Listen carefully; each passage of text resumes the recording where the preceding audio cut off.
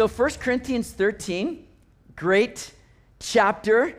One of the more beloved chapters in the Bible. It's a chapter you've all been waiting for, isn't it? Wives have been circling this on their calendar, saying, husbands, I don't know, you make sure you're here on this Sunday when 1 Corinthians 13 is taught. It's going to be good for you. So everybody's been looking forward to this. It's great. And it is indeed just a glorious, beautiful chapter, one that we read oftentimes in weddings, even at funerals, as we focus on and highlight love, different kind of love than we saw on the slide there where the pastor was, God loves everyone, different kind of love than that, but it's a biblical kind of love. We're going to talk about what that love is like, but you see, oftentimes we look at this chapter and we just get all nice and warm fuzzies and we're just like, oh, love is so wonderful, it's so beautiful, and it is, but remember the context of what Paul is addressing here and what he's working through as we're walking through 1 Corinthians, because Paul's been dealing with, especially in chapter 12, going to cover in chapter 14, what's Paul been kind of highlighting here? Anybody? Gifts. Thank you. Gifts. All right. I know everybody's afraid to answer anything, right? It's like, I'm going to have the wrong answer. That's why you just yell out Jesus if you don't know. That's usually a safe answer. But you got the right answer, gifts. This is what Paul's been focusing on.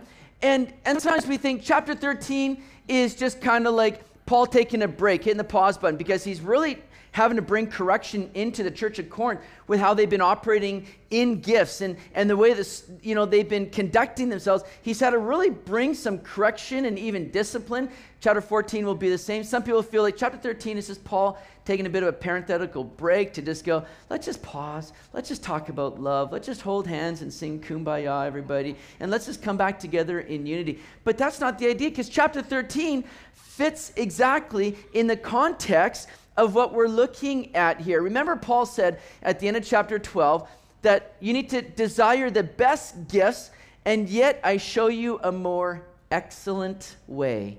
Remember that? End of chapter 12. And so what Paul is saying here is like, listen, gifts are good, they're important, they're needed, but I'm going to show you something even more excellent and even at times more profitable. And that's where we get in chapter 13, because that more excellent way is the way of love. You see, chapter 12 is the example of gifts. Chapter 14, we're going to look at next week, is the exercise of gifts. Sandwiched in between now is chapter 13, which ties it all together, because chapter 13 is the expression of gifts, how these gifts are to be operated in, and the motivation behind moving in these gifts, and what that's supposed to stir up and do in the church. So it's all about love. We're going to look here in this chapter at three things: the importance of love, verses 1 to 3. Verses 4 to 7, we're going to see the impeccability of love. And then lastly, the invincibility of love in verses 8 to 13. Let's jump into it here. Verse 1. Paul says, though I speak with the tongues of men and of angels, but I've not love, I've become sounding brass or a clanging cymbal. That's so descriptive. I love it. Now, Paul's going to give 5 examples of gifts, because that's kind of the context. Again, we're dealing with gifts. He's going to give 5 examples of gifts coming up here that he's going to use to kind of highlight how these things can be in operation. But again, without love, they're going to fall short. And he's going to give kind of an exaggerated comparison of how some of these gifts might operate and use some extreme examples of each. The first one that he brings up is of course tongues, because tongues was the one thing, if you've been here the last few weeks, we've been centering on, tongues was the thing that everybody in the church of Corinth seemed to be wanting to grab a hold of and gravitate to. Why? Because tongues kind of puts you center stage, right? You speak out in tongues, everybody's gonna be like, whoa, what's going on there? What are they saying? Wow, that guy must be so spiritual. And it began to elevate and pump up people, and they began to desire speaking in tongues for what it would do for them, not so much what it would do for the body. And so Paul's been drumming into them, listen guys, the gifts are for the profit of all. It's not just for you. So Paul, first of all, highlights this area of tongues that was a problem in the church, in kind of being abused in a self-centered way. He says, listen, though I might speak in the tongues of men. Now remember, when Paul uses that term tongues, it's the Greek word glossa or glossolalia, which speaks of a known language. It's a language that's presently used on earth, but it's foreign to the speaker. The speaker doesn't understand that language, but it's a gift of the Holy Spirit to speak that language in a way that is going to edify others. And especially when there's an interpreter, then it's passed on for the benefit of all. That's what Paul says. This is not some, odd, mysterious language. It's not gibberish, as sometimes we equate to speaking in tongues. We'll get into that next week. Don't get me started on that. We'll get into that next week. Come back then and we'll hear about more so the right use of tongues. But then Paul says, and even if I speak in a tongue of men, but I've not love, it's not going to be helpful. And here's where he kind of goes to the extreme, even if I speak in the tongue of angels, right? I mean, if I elevate things to the point where now I'm speaking in some angelic language, wouldn't that be amazing? And even if I do that, though, and I don't have love, it's just sounding brass and a clanging cymbal. Now, what is the tongue of angels? You look at that and you go, well, what's Paul meaning there? Is it some kind of heavenly language that's again, mysterious, that we don't know? What is the tongue of angels? Well, again, I believe Paul is using this kind of as hyperbole to give sort of this extreme example, say, even if I took this to the highest level and without love, it's not going to profit anybody. Now, we know that when angels appeared in the Bible before men, they didn't speak with the tongues of angels. They spoke in a way that people understood them. They spoke the known languages. I don't think we're going to be in heaven and angels are going to have a whole, I don't know what we're going to all be speaking. Some say it's all going to go back to Hebrew. We're all going to speak Hebrew. That'd be kind of fun, wouldn't it? We all just know it instantly when we're in heaven. I don't know what's going to be, but what Paul is saying is not so much that there's an angelic language, but even if I spoke like an angel and I don't have love, it's going to be just sounding brass, clanging cymbal. You parents that have had kids show up at home one day and say, guess what, Mom? I'm going to learn the tuba at band in school. Isn't that going to be awesome? Or I want to take up drums. And you're like, honey, get the earplugs. We're going to be in an awkward season right now. Like, it can be harsh, you see. That person in the band, right, doing the cymbals, like they got like one job, right? It's like in that one part of the song, I need you just to clash those cymbals together. It's like one job. And they're in the band, and it's like all they got to do. They're standing through the rest of the song, doing nothing. It's like, man, when my moment comes, I'm going to shine, man. I'm going to hit these things with all I've got. And the person sitting in front of them is like, oh, Lord, I need some Advil here. This is not going to be good. And that's what Paul's alluding to. It's like, man, when a person is speaking out in a way that they're not motivated by love, it's going to actually be more hurtful. It's going to give you a headache. It's not going to be enjoyable. It's going to be harsh and jolting. Love is the thing that drives all these things to be beneficial and helpful to all.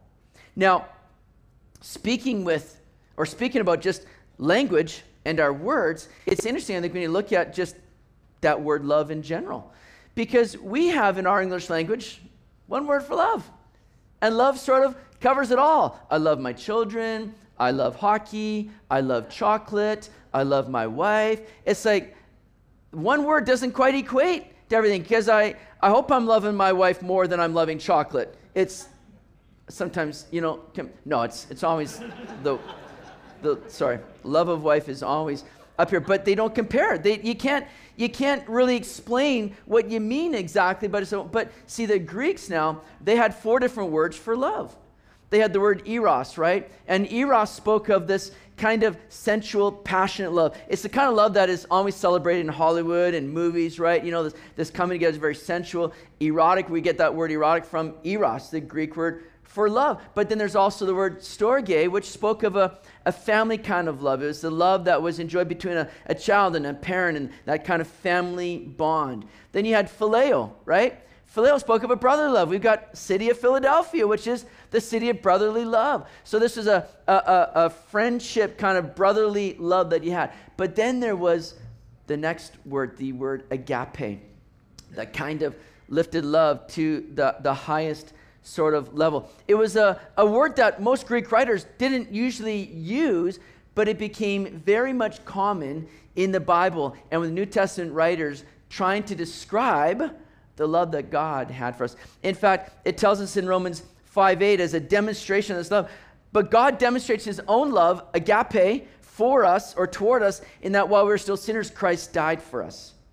You see, that's the kind of love. Agape love is so different than anything else. It was something that Christianity really began to present and bring to the forefront, because that kind of love was an unconditional love. It was a giving love, a sacrificial love. Most other loves were based on and dependent upon what you were getting in return. But agape love comes along and says, it's not based on what you're going to do for me. It's a decision I make. It's a covenant that I'm making with another person. I'm going to choose to love that person no matter what is coming back towards me. It's a sacrificial giving love. That's the kind of love that the Bible highlights, that Christians are to be living up, because we see that demonstrated by God. And we love him, it says, because he first loved us.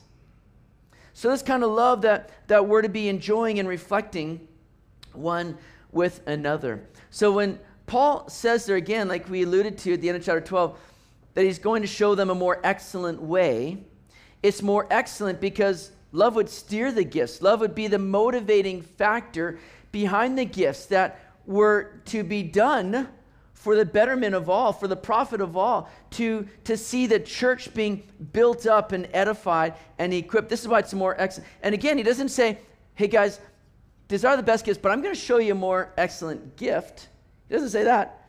I'm going to show you a more excellent way, because this is a way of life now that's to be driving in the Christian life, to be conducting in. It's to be a way of life for us. It's not something that we wait to go, well, I don't think I really have the gift of love just yet. I'm hoping it'll come one day. But right now, I'm not really too loving because I'm still waiting, on that. It's not something that is going to be gifted to you like other gifts. It's to be the way that you are as we are in Christ.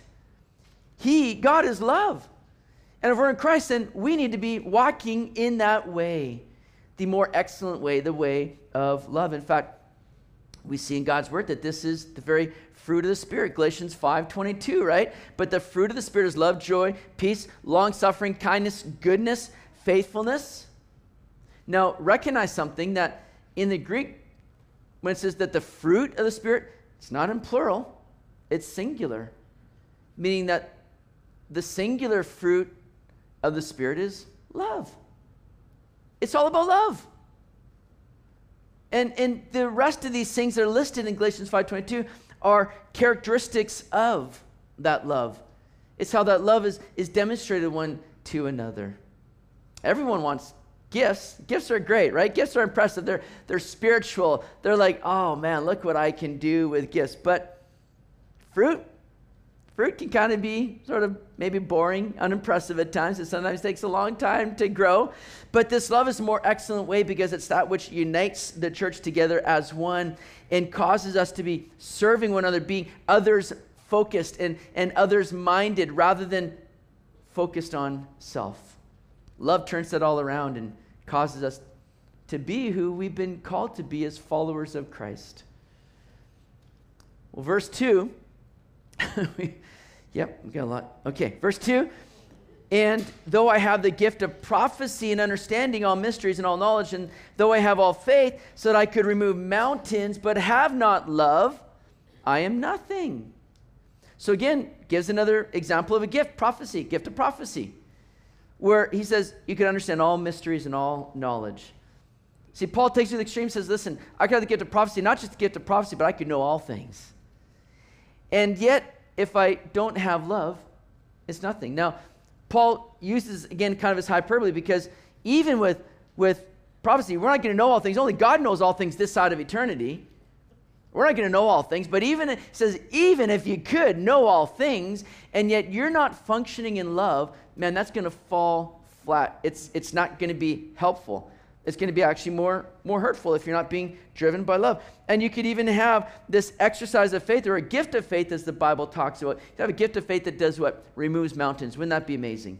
If you could just have faith to go, man, I need this mountain moved, or I need this Popeye's chicken just moved. It's in our way. We need that gone. At least hurry up and build that thing so I can enjoy a good sandwich. Like, come on already. Get it together, Popeyes, right? But if you had faith that says, I'm going to remove that, and yet I'm doing it without love, again, that's going to be more destructive than it is going to be beneficial.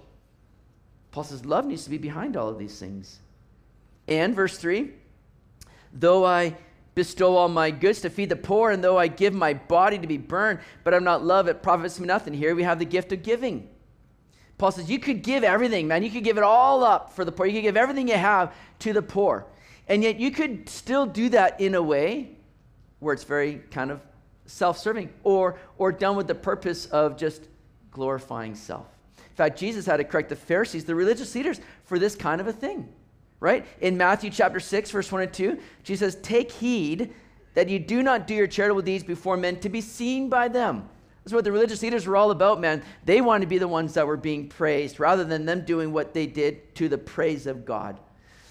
Be careful you don't do it that way. Otherwise, he says, you have no reward from your Father in heaven. Therefore, when you do a charitable deed, do not sound a trumpet before you as the hypocrites do in the synagogues and in the streets, that they may have glory from men. Assuredly, I say to you, they have their reward.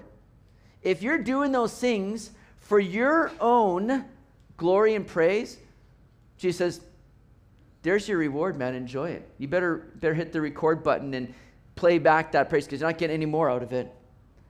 In fact, you're bypassing the great reward that you'd be getting from the Lord because you'd be doing it in the Lord then and not unto yourself.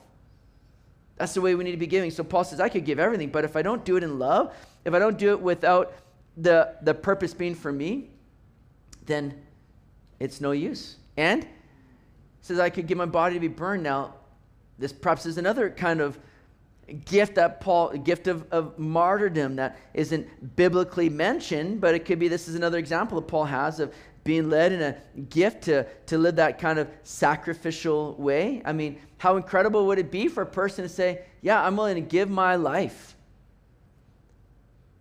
to be sacrificed for the glory of God. I'm willing to live as a martyr for the glory of God. But if you turn that around and you're like going to the stake and you're like raging at somebody else, maybe somebody ratted you out, or you're all like, how come the rest of you aren't taking a stand like I am? How dare you? Like, how am I the only one that's good enough to be given my life? If you're going with that kind of attitude, no love there. And again, it just kind of, it profits nothing. All these things that you can do can be done in a very spiritual way, but yet if it's not being motivated and backed by love, it profits nothing. This is what Paul is getting at here. So we see the importance of love. We look now in verse 4 at the impeccability. Look at how love is just being demonstrated and lifted up here. It says in verse 4, love suffers long and is kind. It does not envy. Love does not parade itself, is not puffed up, does not behave rudely, does not seek its own, is not provoked, and thinks no evil, does not rejoice in iniquity, but rejoices in the truth. It bears all things, believes all things, hopes all things, and endures all things. In those 4 verses that we read, Paul lists 15 characteristics of love. 15 of them are all seen here. First of all, suffers long, right? Now again, we can feel like we are oftentimes suffering long, right? Like, oh man, I'm just having to go through this again. My kids aren't listening, and oh, my wife wants me to do this, and I'm just suffering long. This is not what Paul has in mind, like you're just kind of moping around, suffering long. He's talking about you're being long-suffering. You're being patient. You're bearing up under these things. You're not moping around. You're going, you know what? Man, things aren't maybe exactly the way I would want them to be, but in love, I'm able to be patient through these things and know that God's at work and God's going to lead me through. I'm going to be long-suffering and patient through all these things. I'm going to suffer long, and I'm going to be long-suffering. I'm going to be patient in all of that. Isn't it wonderful that God is long-suffering toward us? In fact, it says in 2 Peter 3:9 that this is why he is holding off right now. We all go, Lord, would you just come already? We want you. But God is patient, long-suffering, not wanting anyone to perish. That's the way that God responds to us, thankfully. Long suffers long, and then is kind is the next characteristic that we see. We can be patient, and yet we can be unkind. We can say, listen, you weren't very fair to me, and I should really just not be your friend anymore, but I'm just going to walk in love.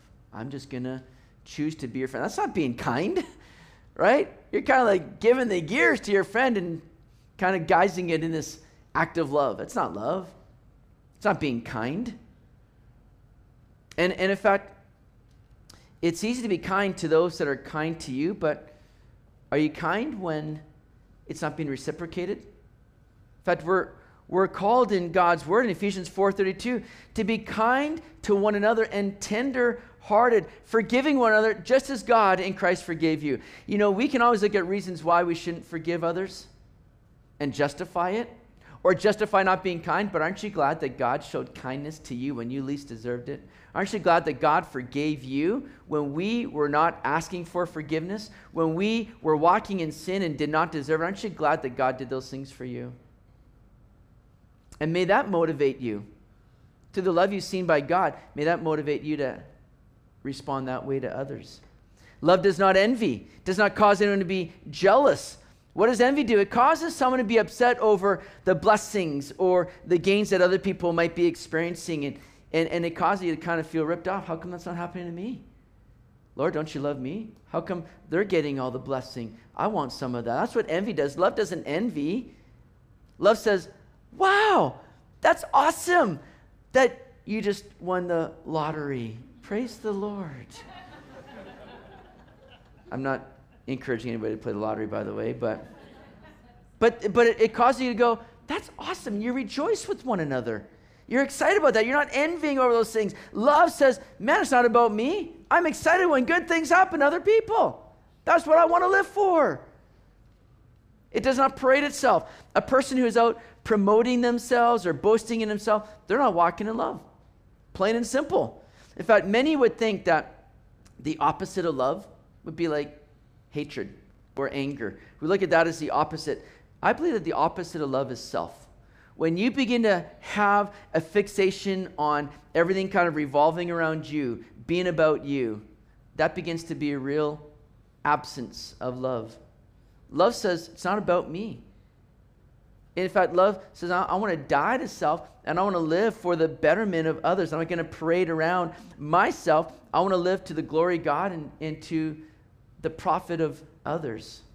It's not puffed up. Again, person who's walking in love isn't going to be proud. They're not going to be prideful. They're not going to be trying to, put themselves up on a pedestal.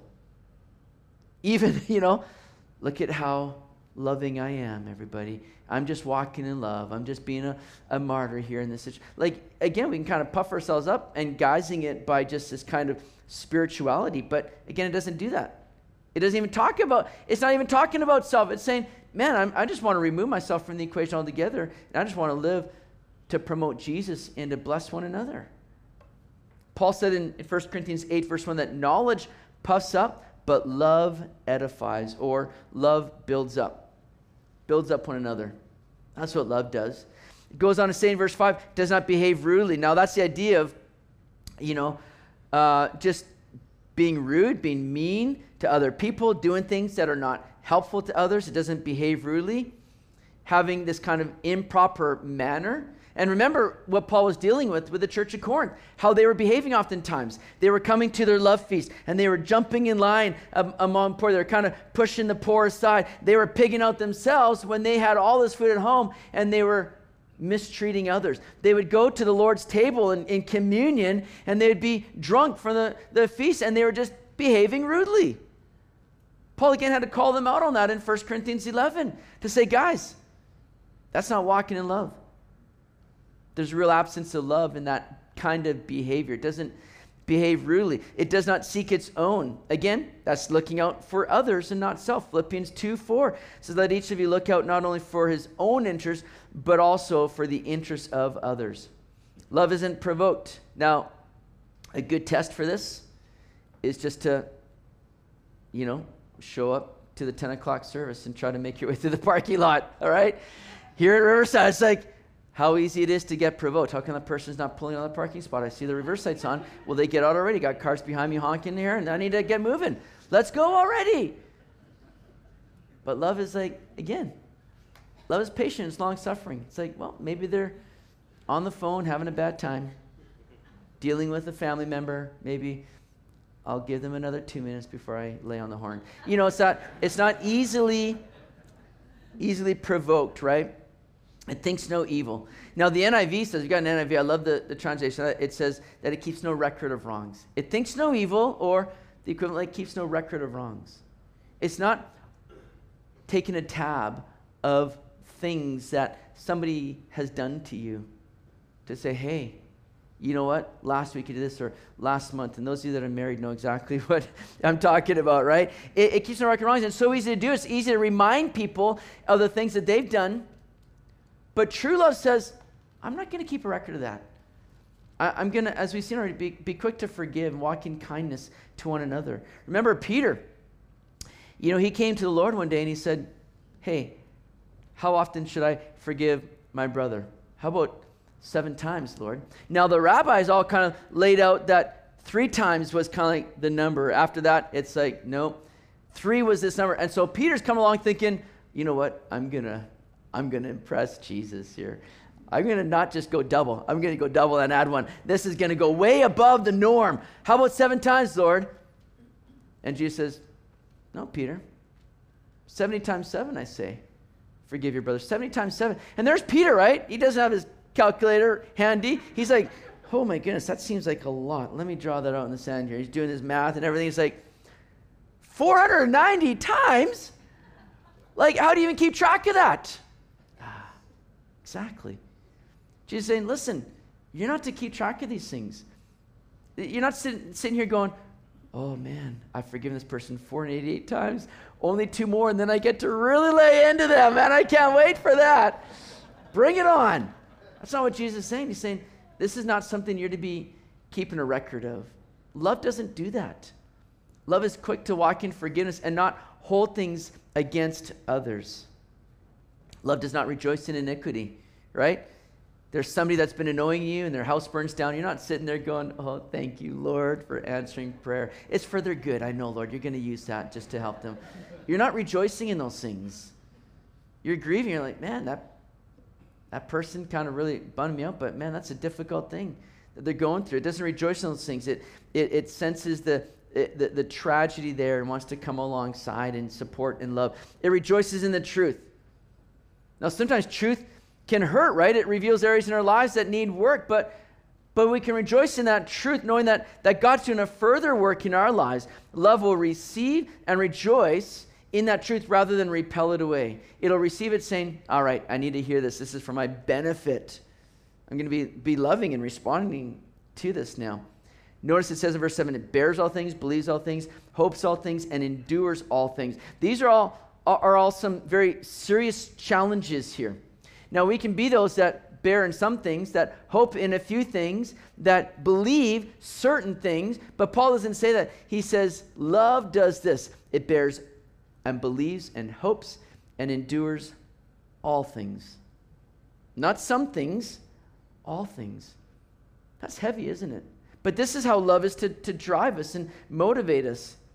Love doesn't grow tired. It keeps protecting and bearing. It believes all things. It doesn't become critical or pessimistic. It hopes all things. It doesn't give up. Even when things are going bad, it hopes for the best. And we have a reason to hope because we have a blessed hope in Jesus Christ. It endures all things. Love will keep pressing forward even when the storms are raging and the conditions seem like it's time to give up. Love endures all things. You know, you can take all these characteristics that we've seen, 15 of them from verses 4 to 7, and you can take the name Jesus and place it in where the word love is. And you begin to see just the incredible model of this life that Jesus has demonstrated for us. Jesus suffers long and is kind. Jesus doesn't envy, doesn't parade himself or is puffed up. Jesus doesn't behave rudely. He's not seeking his own. He's not provoked. He thinks no evil. Jesus does not rejoice in iniquity, but rejoices in the truth. You begin to see just the character of our loving God, our precious Savior.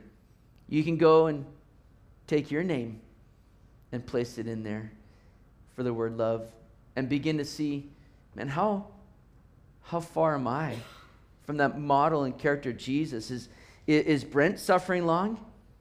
Brent is kind. Brent does not envy. Brent doesn't parade himself or is puffed up. And you can, don't ask my wife about any of those things, but you can begin to see how easy we fall short in these areas. I don't say that to condemn you or to be critical, but to go, Lord, I want to be more like you.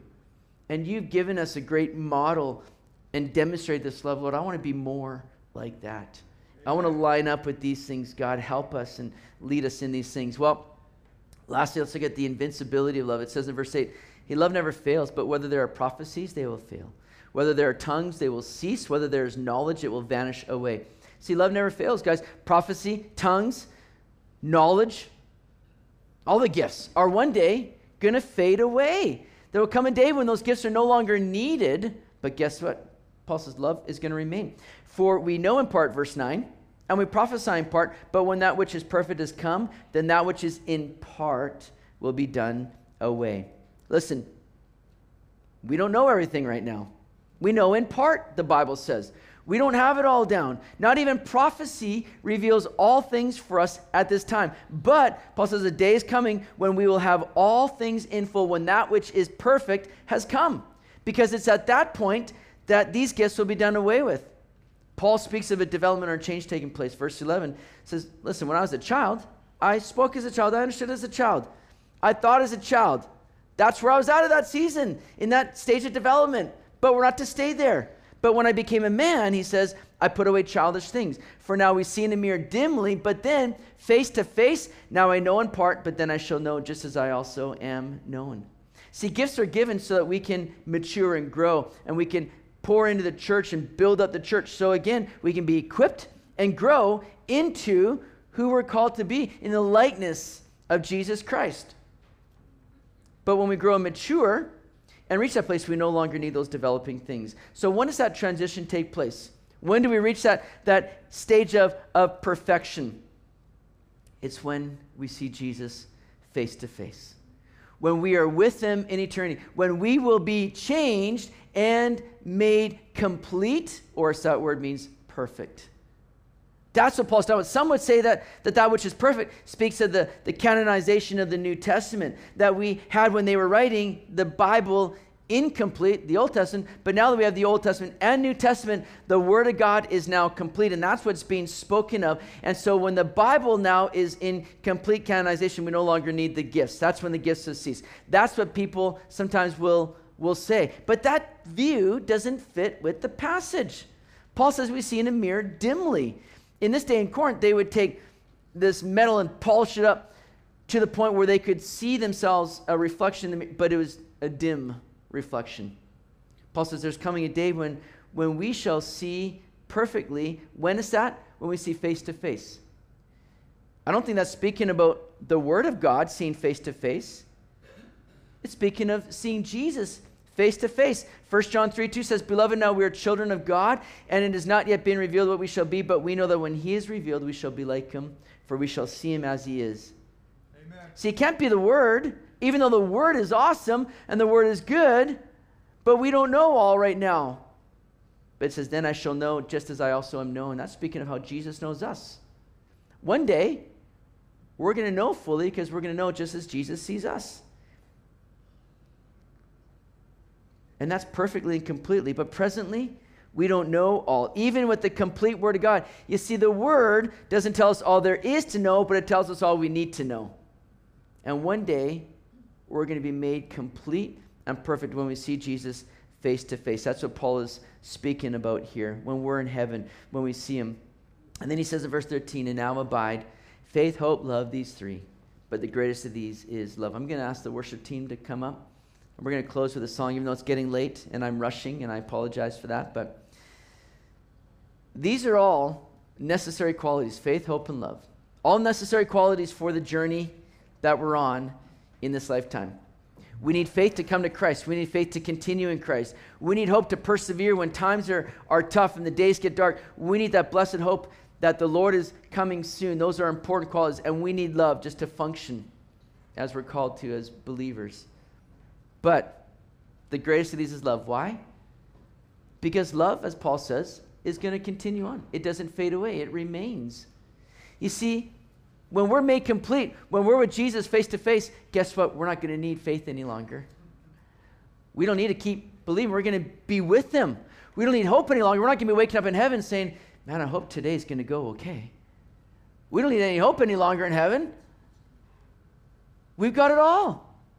But love is going to continue on because God is love. And we're going to, I believe, continue to experience the glories, the greatness, the magnitude of this love for all of eternity as God continues to shower that down upon us. The greatest of these indeed is love. And I pray that we put that into practice, that we see this more excellent way.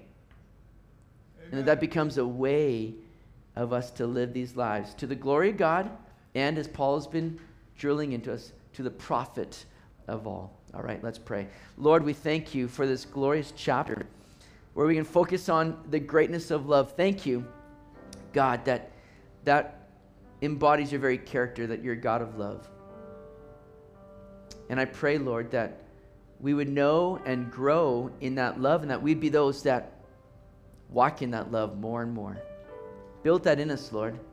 Lead us in those things to the building up of the body of Christ and to the praise and glory of God here today. We pray in your name. Amen.